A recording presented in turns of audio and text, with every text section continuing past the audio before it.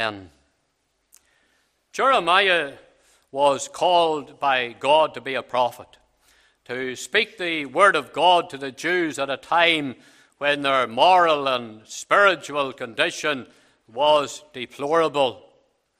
It was hard and difficult for Jeremiah to see his people resolved to continue in their rebellion against God and to see them plunged into the calamity of captivity. His heart was breaking at the prospect, as is recorded in the opening verse here of this chapter.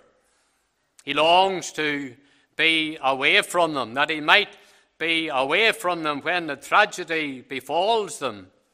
However, the prophet is faithful to God and he's faithful to his people. And he warns them and exhorts them.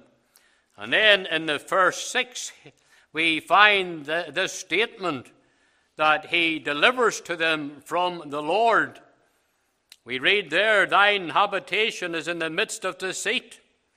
Through deceit they refuse to know me, saith the Lord. This is the Lord then speaking through the prophet in relation to the people of Israel. This is the condition that they're found in.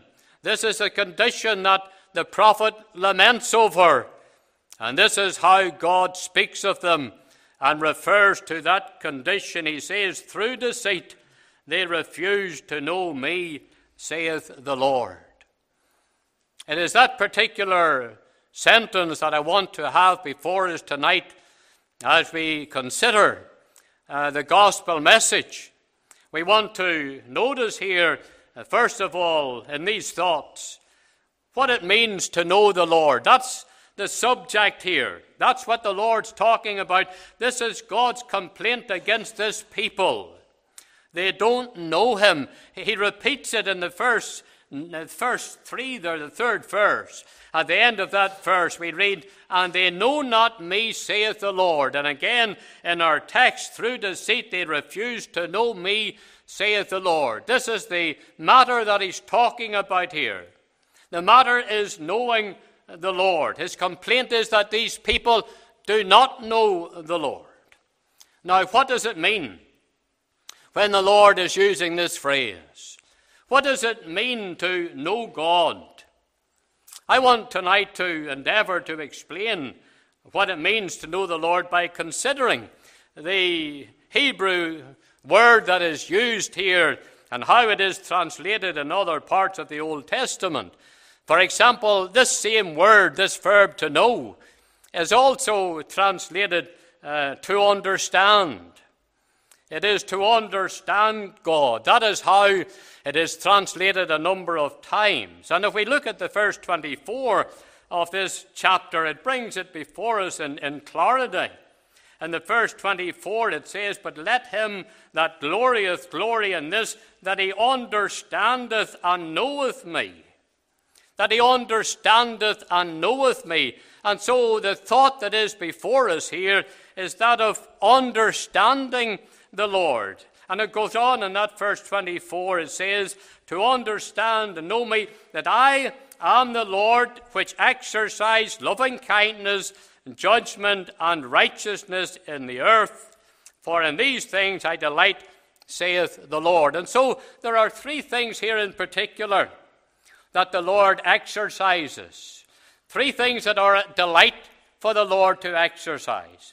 And this is what the Lord would want us to know and to understand. And that is what we have before us here. And of course, the first thing that is mentioned here that the Lord would want us to understand about him is his loving kindness. His loving kindness. This term that is used here, loving kindness, it means favor and it means mercy. And of course, we cannot think of the mercy of God without thinking of God providing salvation for us. This is the evidence, the wondrous evidence of the grace, the favor, the mercy of God to poor sinners, that God in that mercy provides salvation for them. And dear unsaved, tonight there is a need for you to understand it, to understand the mercy of God in providing salvation. You need to be saved. And you need to certainly understand this need of salvation because we're sinners. You were a sinner. The Bible tells us all have sinned, come short of the glory of God. And the consequences of sin, those consequences are serious because sin, when it is finished, brings forth death, eternal death. And so tonight, in your sin, without a Savior, without God's salvation, you're bound for eternal damnation in hell. And the Lord is saying here then that there's something that we need to understand about Him. And that is His great mercy. That's His great love. That's His favor towards sinners in providing salvation for us. We understand the plan of salvation. It is brought before us in God's Word. Salvation is through the substitutionary death of the Lord Jesus Christ. That death of Christ, that atoning death of Christ, to satisfy the justice of God on behalf of all of those who will repent of their sin and put their trust in the Lord Jesus Christ. And so there is a need to understand that. And the Lord is speaking here, and He's saying here that let him that glorieth glory in this, that he understandeth, that he knoweth me, that he knows something of my loving kindness, that he knows something of my mercy. He goes on to tell us there about the matters here of judgment and righteousness. Because God is a God of righteousness and He is a God of judgment. He is the righteous judge that we read of, who executes and exercises judgment and who judges rightly all the time, as we read of there in the Psalm 7 and again in Genesis 18 and 25, where we're faced there with God as the judge, the righteous judge, who judges men, the God who loves righteousness, the God who is righteous Himself, and the God who judges sinners. He will judge and He will punish the wicked. The Lord would want that we should understand this. And so when we're reading here about knowing the Lord, then we have this sense before us in this word. It is understanding the mercy of God in saving undeserving sinners, saving them from the wrath of God, and saving them from the punishment of their sin, and saving them from a lost eternity in hell. Again, the word is also translated acquaintance. It is to be acquainted with God. It is to be acquainted with God in such a way that we are at peace with God. In Job 22 and 21, we have that verse. It says there, acquaint now thyself with Him and be at peace. Acquaint now thyself with God and be at peace. So here is an acquaintance with God that gives us peace with God. And again, we cannot consider peace with God apart from the atoning work of the Lord Jesus Christ.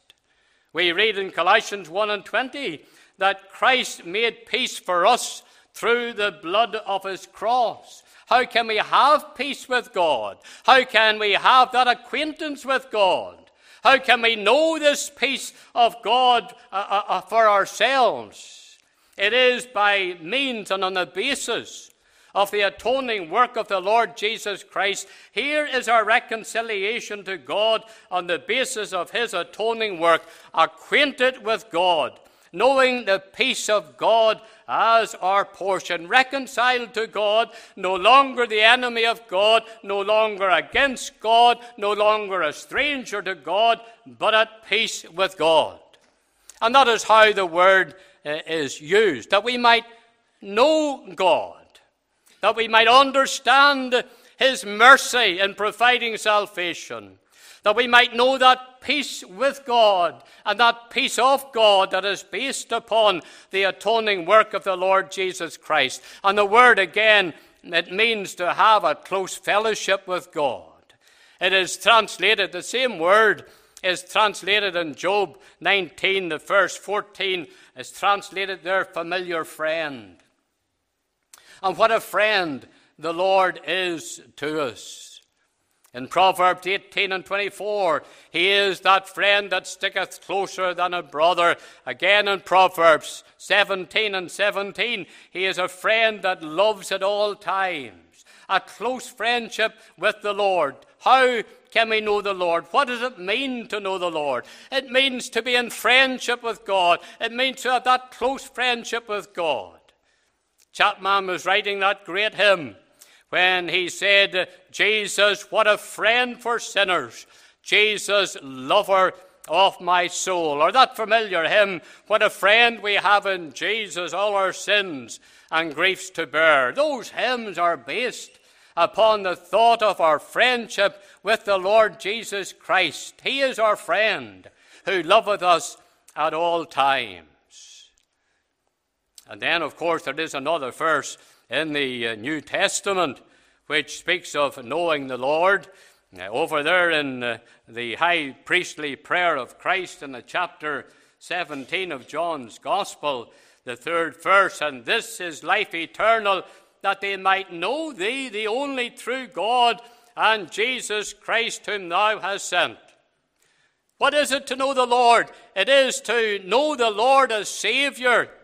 It is to know his great work of atonement for us, by which means we have peace with God and we enter into that friendship with the Lord. It is to have life eternal. This is life eternal, that they might know thee, the only true God, that they might know the Lord Jesus Christ as Savior. It is to know him, to have eternal life, to have spiritual life now, to be alive to God and alive in God. It is to have life beyond the grave. It is to have the fullness of life. It is to be found in the glory land. People, here it is. What it is to know God. It is to be reconciled to God on the basis of his atoning work. It is to have that close friendship with God. It is to understand who and what God is and what God has done for us, what God will do for us.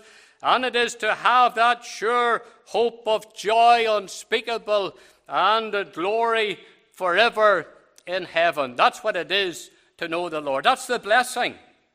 That's the blessing of knowing the Lord.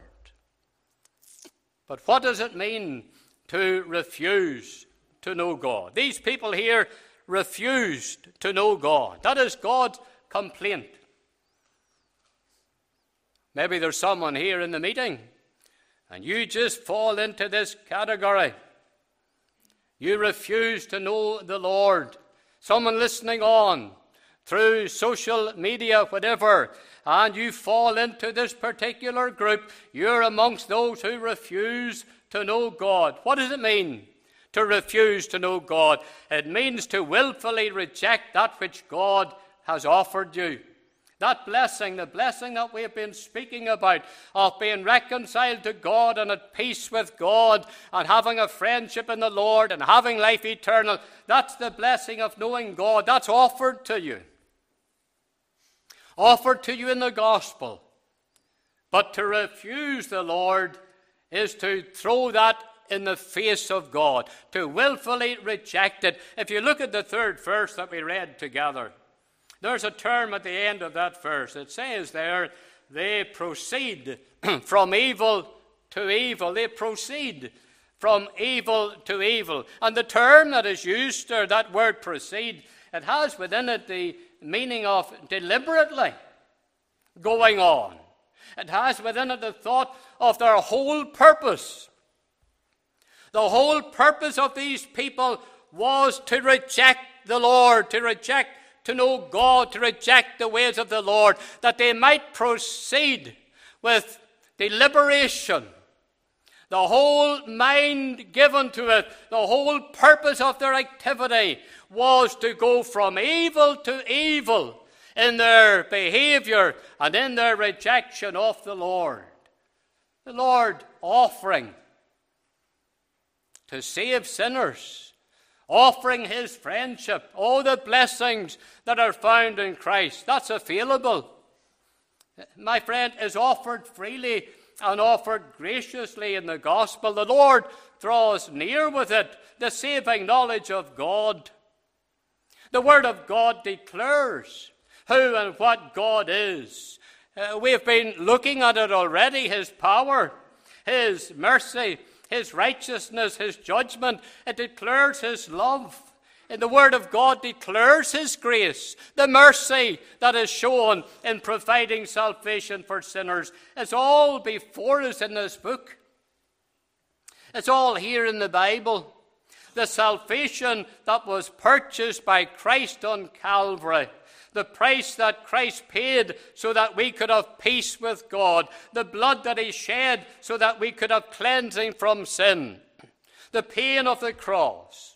The loneliness of the cross, when he was forsaken by all and forsaken by God the Father, the shame of the cross. All of this, my friend, Christ suffered, Christ did to save sinners. But you willfully reject all that he is and all that he has done and all that he offers. That's what it means to refuse to know God. You refuse to be acquainted with him. You refuse his friendship. You refuse that eternal life that is found in Christ and found in Christ alone. But why does the sinner refuse to know God? Why does the sinner refuse to know God? We look at our text again. It says, through deceit they refuse to know me, saith the Lord. Yes, the devil is the great deceiver. He deceives with subtlety, causing the sinner to remain in his sin. And wicked people can also deceive the sinner with regard to the danger that the sinner is in. We were reading here in these verses about the deceit of neighbors and the deceit of brothers. There are many today, many men, women, young people, and they would deceive others regarding their sin. They would tell them that they're not such great sinners. They would say, but you're not a drunkard, or you're not a wife beater. They would say, but you're not like other men who are found in the very gutters of sin. They would speak of others, perhaps, speaking of you as a respectable person, a good father, good mother, good son, good daughter, whatever. And they would deceive you and tell you that everything is all right with you, that these things will be sufficient. Yes, the devil deceives. People can deceive you, but what we have here has to do with the deceit of the sinner's own heart, the sinful nature of the sinner. Would you turn over some chapters there to the chapter 17, the chapter 17 of this prophecy of Jeremiah. We read here in these verses of that same deceit. Let me read from the verse 5. We want to keep it in context. Reading at verse 5 through to the verse 9.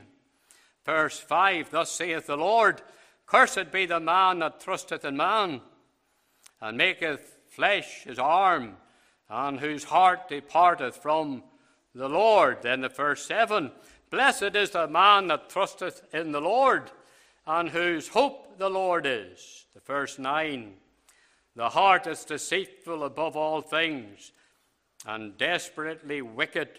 Who can know it? Why does the sinner refuse to know God? Because his heart is deceitful. This verse 9 here is in context. We need to keep it in the context of the previous verses. The verse 5, the verse 7 in particular, where we read there of the curse and of the blessing. That's the context. Why does the sinner choose the curse and not the blessing?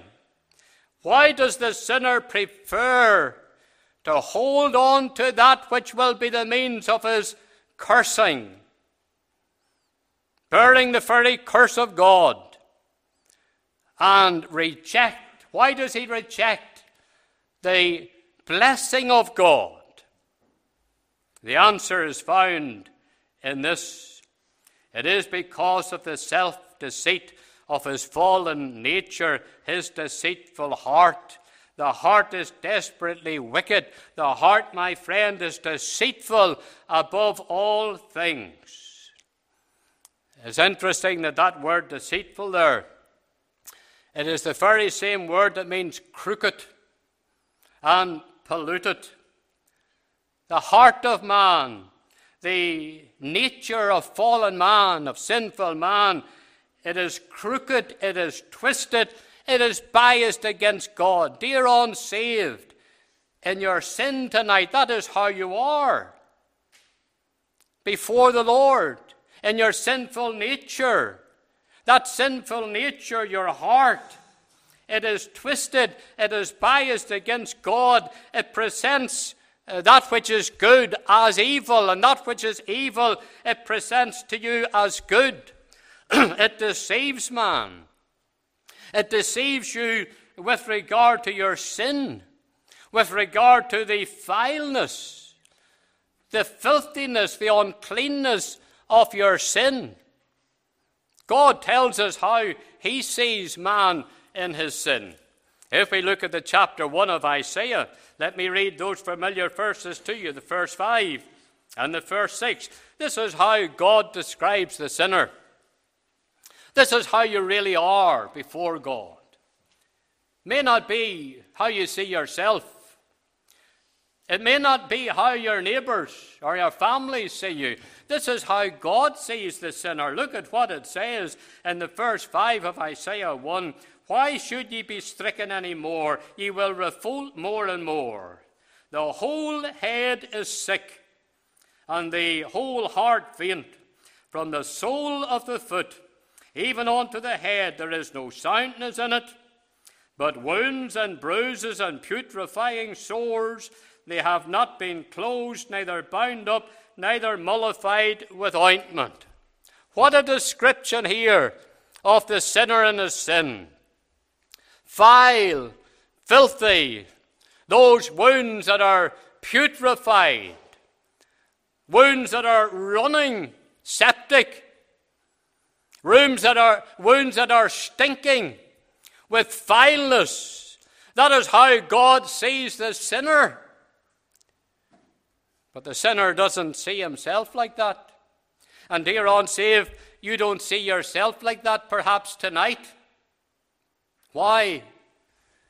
Because your sinful nature, your deceitful heart presents to you that which is evil as good, and that which is good as evil. Your sinful heart tells you that you're not so bad at all. The deceitful heart, it tells you that you don't need to know the Lord as your Savior. It would have you look at yourself, to trust what you are, to trust what you have yourself. If you look at the 23rd verse of that chapter 9 of Jeremiah, thus saith the Lord, let not the wise man glory in his wisdom, neither let the mighty man glory in his might.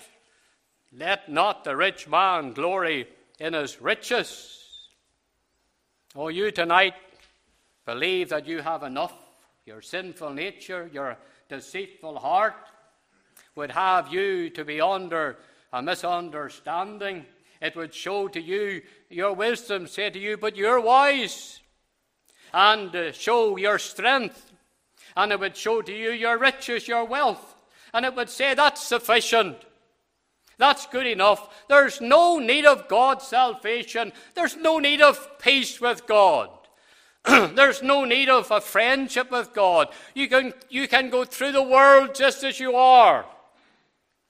You can spend your life just as you are. You don't need the Lord. You don't need to be friends with God. You've got wealth. Why do you need the Lord? That's what the deceitful heart says. The deceitful heart will say, what do you need the Lord for? What do you need peace with God for? You've got strength and abundance. You don't need the Lord. What do you need the Lord for? Your heart says. You're wise enough yourself. You have wisdom. You don't need the wisdom of God. You have sufficient to go through life without the Lord. That's what your deceitful heart would tell you. It presents to you yourself as being sufficient for happiness. Your heart, my friend, may very well be telling you tonight that if you do your best, you will gain heaven. Oh, you acknowledge that there is a heaven. You're not an atheist. You acknowledge that there is a God. And you acknowledge that you need to have some preparation for heaven. But your heart will say to you, well, you can be saved by doing your best. No, no. Salvation is not by works. It is by grace alone, through faith alone, in Christ alone, as we read in Ephesians in the 2nd chapter, in those verses 8 and 9, where we're told that our salvation is not by works. It is by grace, saved by grace, not of works, lest any man should boast. Dear soul, tonight this is the reality of the situation that you find yourself in without Christ. Your sinful nature, your deceitful heart is twisting things, would turn things right around. That is the nature. That is what deceitful means. It is to be crooked and polluted. And that is how your heart is. It turns right around the very truth of things. Maybe your heart tonight is telling you about the pleasures of sin. Oh, there's to be pleasure in sin. And it shows you the various sins of the world. And it tells you that there is pleasure to be found in those sins, but it deceives you because it doesn't tell you that the pleasures of sin are but for a season, as we have it in Hebrews 11 and 25. The pleasures of sin, they don't last. They're only for a while, only for a season. Even in this life, the pleasures of sin don't last. But I tell you this, dear soul, no matter how much pleasure you get out of sin, how much pleasure you get out of evil, no matter how much pleasure you get in doing that which is rebellion against God, when it comes to your time to die, when you're called away from this scene of time, then the pleasures of sin are ended. But sinful nature, your deceitful heart, doesn't want you to understand that. Oh, dear soul, tonight, here is this text before us here. What it is to know God, it means to be saved by the grace of God.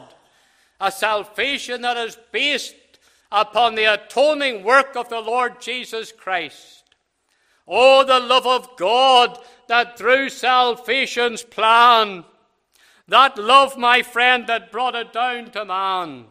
The love of God, the grace of God, the mercy of God is seen in Calvary, where Jesus Christ, the sinless Son of God, took our sin in his own body there to the tree, to the cross at Calvary, and he bore the wrath of God in our place and turns that wrath away from us, away from all who will repent of their sin and put their trust in Christ.